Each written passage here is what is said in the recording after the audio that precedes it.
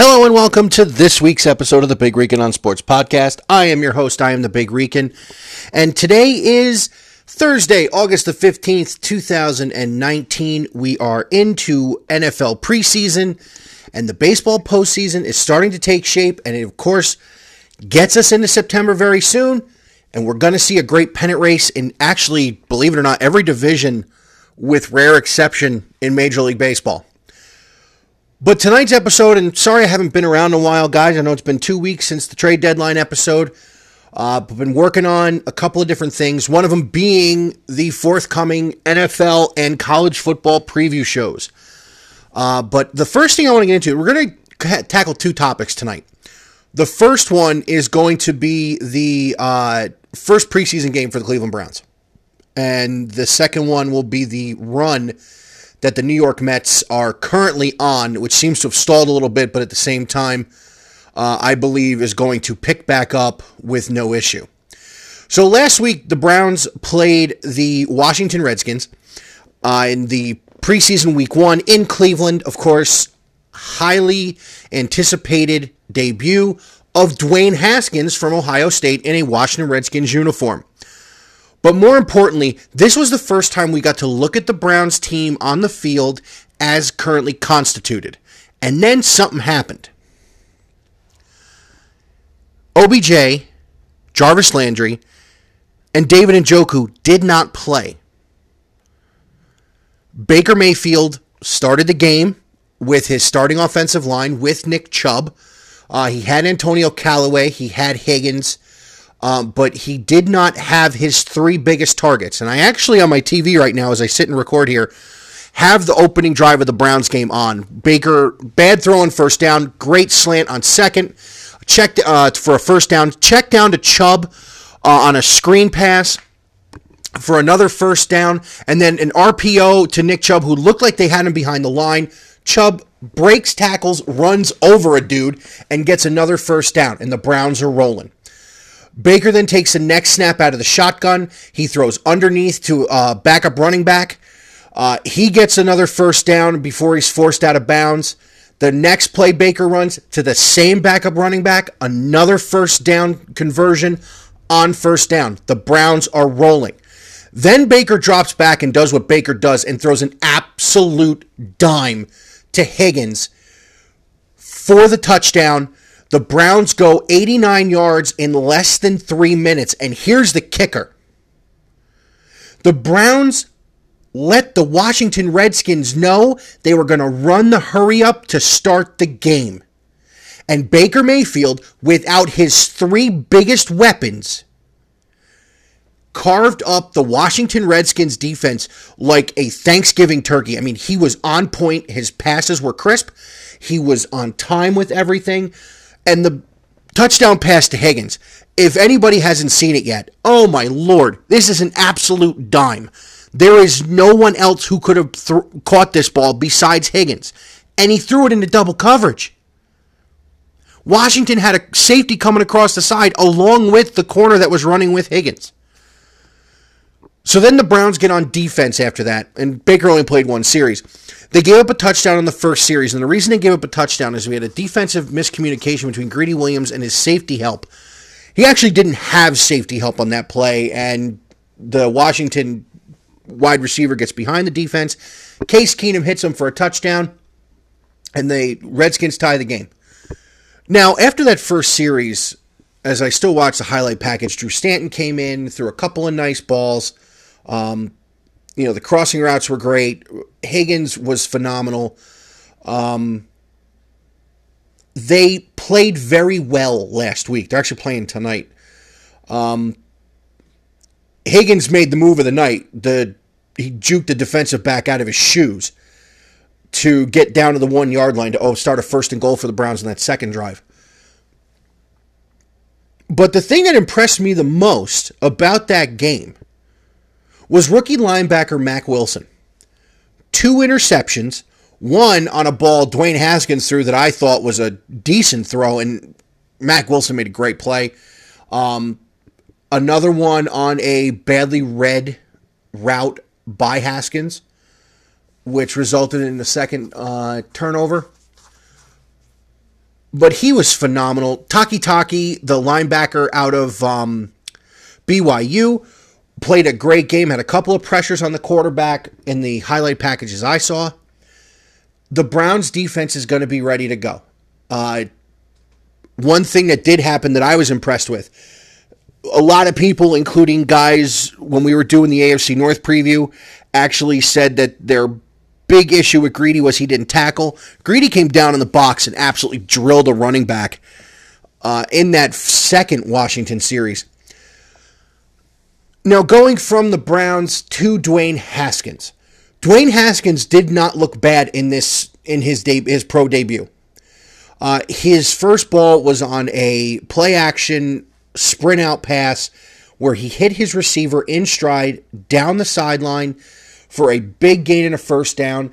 The first ball that I saw him throw, because I only got to see the highlight packages, out of the pocket was a great throw to the outside. The wide receiver then catches the ball and dumps it for the fumble and the turnover. So, the greatest moment of this game was toward the end. It was a punt return. And everybody would say to me, a punt return, what's the big deal about a punt return, Mike? It's not so much it was a punt return, but who returned the punt? And that is wide receiver Damian Sheehy Giuseppe. Now, if no one knows his story, Sheehy Giuseppe was a guy who basically talked his way into a tryout, was sleeping outside a gym, and in his first real action in the NFL, Sheehy Giuseppe took a punt return back to the house. He was amazing. It was a phenomenal play, well blocked by the special teams, but this kid can fly. But the touchdown was great. The punt return was great.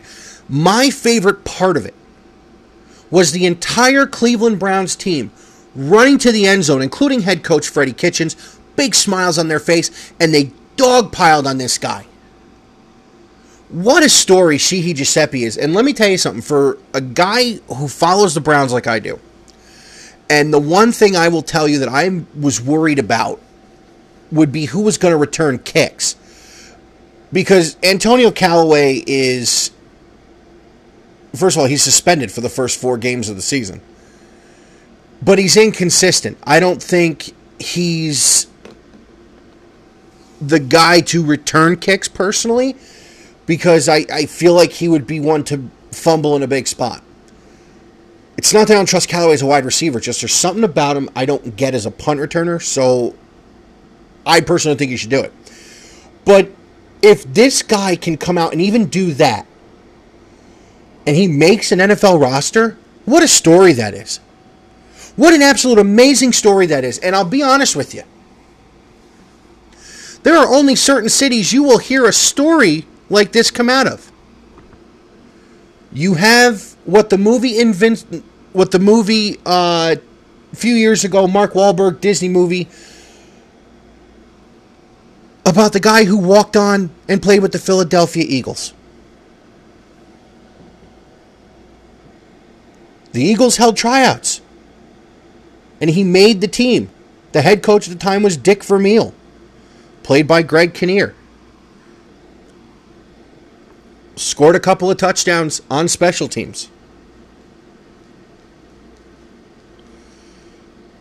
But I really think this kind of story can only happen in places like Philadelphia, Cleveland.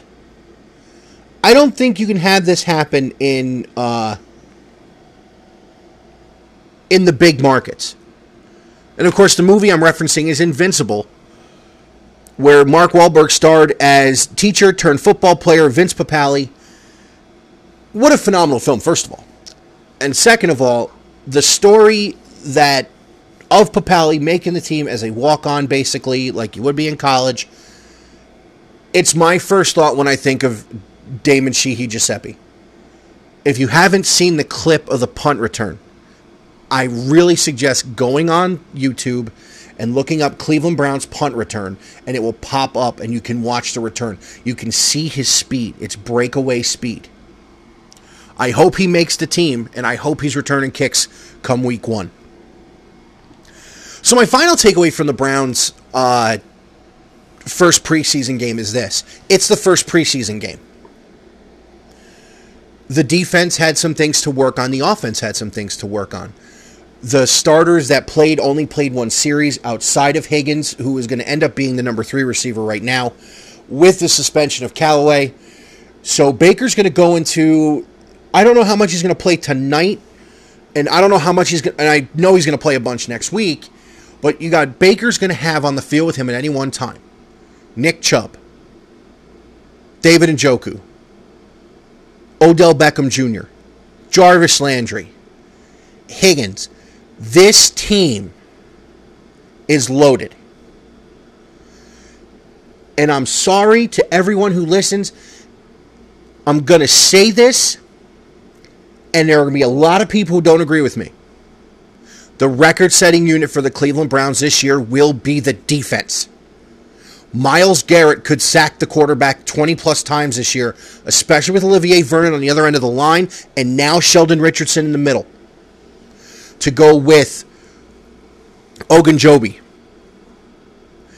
The defensive secondary is going to be more locked down than last year because Greedy Williams is an upgrade from whoever they had on the other side of Denzel Ward last season. The Browns are loaded. Week 1 can't get here fast enough for Cleveland. And let me interject this point in this part of the story. And I mean no disrespect. I love you, Cleveland, and I understand you're a football town. But there is something that needs to be made abundantly clear to the people who live in that city. The Cleveland Indians have erased an 11-game deficit and now sit in first place in the American League Central, and no one cares. Cleveland, get on this train with the Indians. They are a pitching-rich, young, talented team. They're going to make some noise come October. Please don't be too into a resurgence of the Browns, which I know you guys have been waiting for, and I know you've been holding out hope for at least 20 years. Do not sleep on the Cleveland Indians. This is a good team that could bring you something before the Browns play their halfway point. So now let's get to the other great comeback story in Major League Baseball. And that is none other than the New York Mets. The New York Mets went into the All-Star break 40-50, 10 games under 500. The New York Mets on the season, after a great run at the end of July into the beginning of August, are now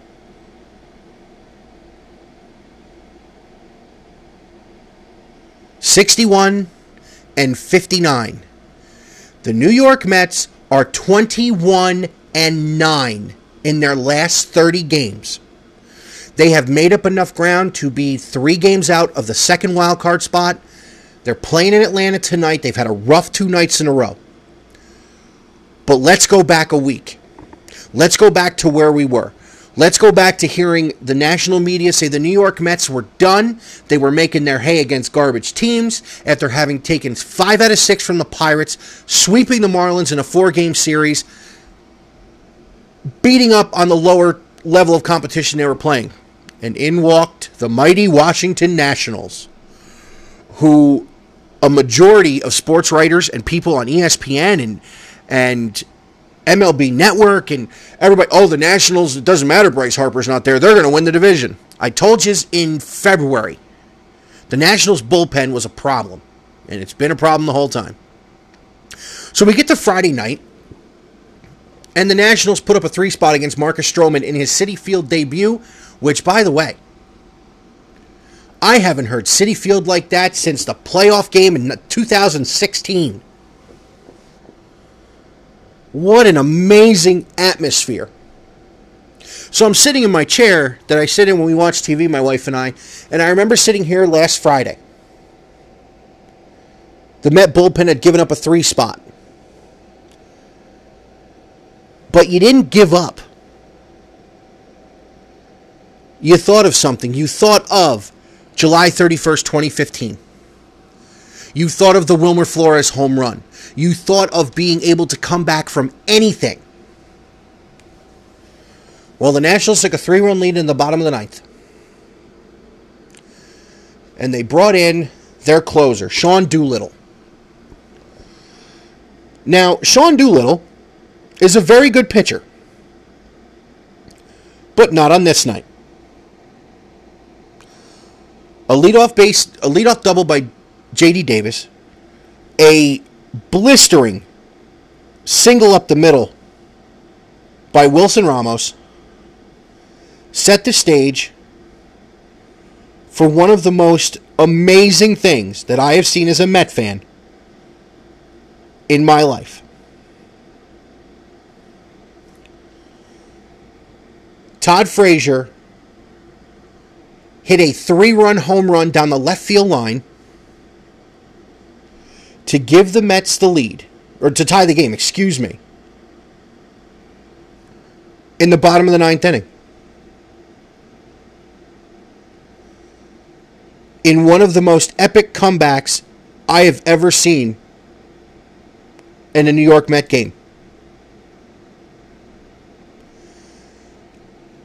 And then Doolittle couldn't get out of the inning. He gave up 2 more hits. And up stepped Michael Conforto, one of the homegrown guys that we want to see stay in a New York Met uniform for his entire career. And he drove a line drive over the head of right fielder Adam Eaton. And the Mets scored 4 in the bottom of the 9th to beat the Nationals 7-6. Citi Field went into an absolute joygasm and lost its collective mind. I was sitting in my chair. I'm listening to the game. My wife is reminding me, honey, we live in an apartment complex. It's almost 11 o'clock at night. You can't scream and yell. I didn't. I feared getting in trouble. Mets win the first game of that series. They make a big statement. We are not out of anything. Second night, Noah Syndergaard takes the hill. Gives up a 2-run home run in the first inning. Juan Soto is a Met killer all of a sudden. What did the Mets do? Well, Patrick Corbin started for the Nationals that night, and J.D. Davis is Patrick Corbin's daddy.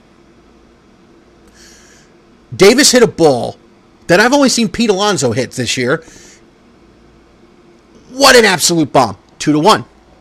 Then the birthday boy, the Buffalo himself, Wilson Ramos, steps up, and he hits one farther than J.D. Davis did. They tie the game at 2. They go down 3-2 going into the bottom of the 8th inning.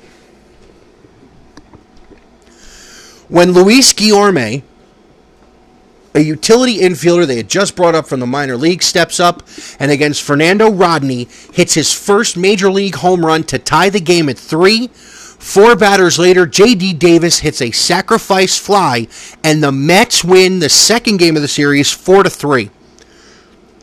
Howie Rose gave a great stat that night when I was listening to the game. The New York Mets have the least amount of sacrifice flies in baseball, and at a time when they absolutely needed it, they got it. They lost, unfortunately, on Sunday, but again, got down early, came back. Bullpen couldn't handle it. The last 2 nights, listen, Atlanta's in first place for a reason. They are a great team. I know I said it in the trade deadline episode. And I know I said it in the episode to start the season, and I've said it on several different videos on YouTube. This New York Mets team is different. I know they had a rough first half. I know they have a bullpen that has problems. But there is something about this team.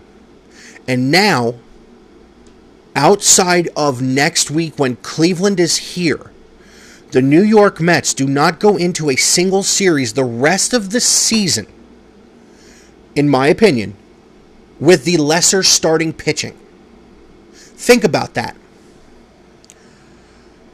This is August 15th. So we've got the rest of August to go. All of September, all of October. And all of September, excuse me. They're not playing games in October. So you're telling me that from now until the end of the season, in series against the Kansas City Royals, the Cleveland Indians, the Atlanta Braves, the Chicago Cubs, the Phillies, the Nationals, the Phillies again, Arizona, the Dodgers, in Colorado, in Cincinnati, and then home for 4 against Miami and 3 against Atlanta. Other than the Cleveland series and maybe the Dodger series, depending on which part of the rotation of the Dodgers the Mets get, the Mets hold the upper hand in pitching in every series. Stroman tonight, Thor, DeGrom, and Wheeler in Kansas City. Matsy to open the series against the Indians on the 20th, Stroman on the 21st, Thor on the 22nd. DeGrom on the 23rd. Wheeler on the 24th. Matz on the 25th against Atlanta. The 3 against the Cubs. Stroman, Syndergaard, DeGrom. The Mets are throwing out an ace almost every night. This season is far from over.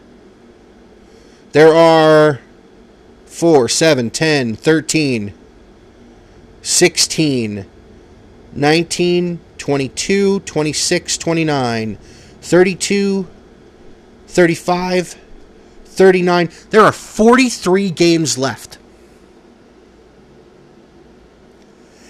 Anything can happen in those 40-some games. The Mets got to win tonight. They got to beat Atlanta, get a good start out of Stroman, and move on to Kansas City. If they can win the next 4 in a row, it's a 500 road trip, and they come home to Cleveland, who's going to be a tough out. The Indians, as I said earlier, one of the hottest teams in the game, and they just erased an 11-game lead. So as we are coming down to the wire in Major League Baseball, there's a lot of things to watch. I've said it before, and I'll say it again. I am waiting for the New York Yankees pitching to implode. Everybody's like, oh, look how good they are. They're beating the Orioles. They're beating Toronto. They're beating teams that are garbage. Weren't we just condemning the Mets for the same thing? I want to see how the Indians finish out. I want to see how big of a lead the Dodgers can get. I want to see how the wild card shapes out in both leagues. There are more than 5 teams in it in each league. It is going to be right down to the wire. And as Major League Baseball instituted a couple of years ago, the final day of the season, everybody starts at 3:10 in the afternoon. 12:10 on the coast, 2:10 Mountain, 1:10 Central, whatever it is.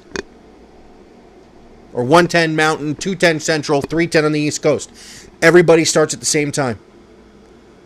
So all the games will probably end at the same time.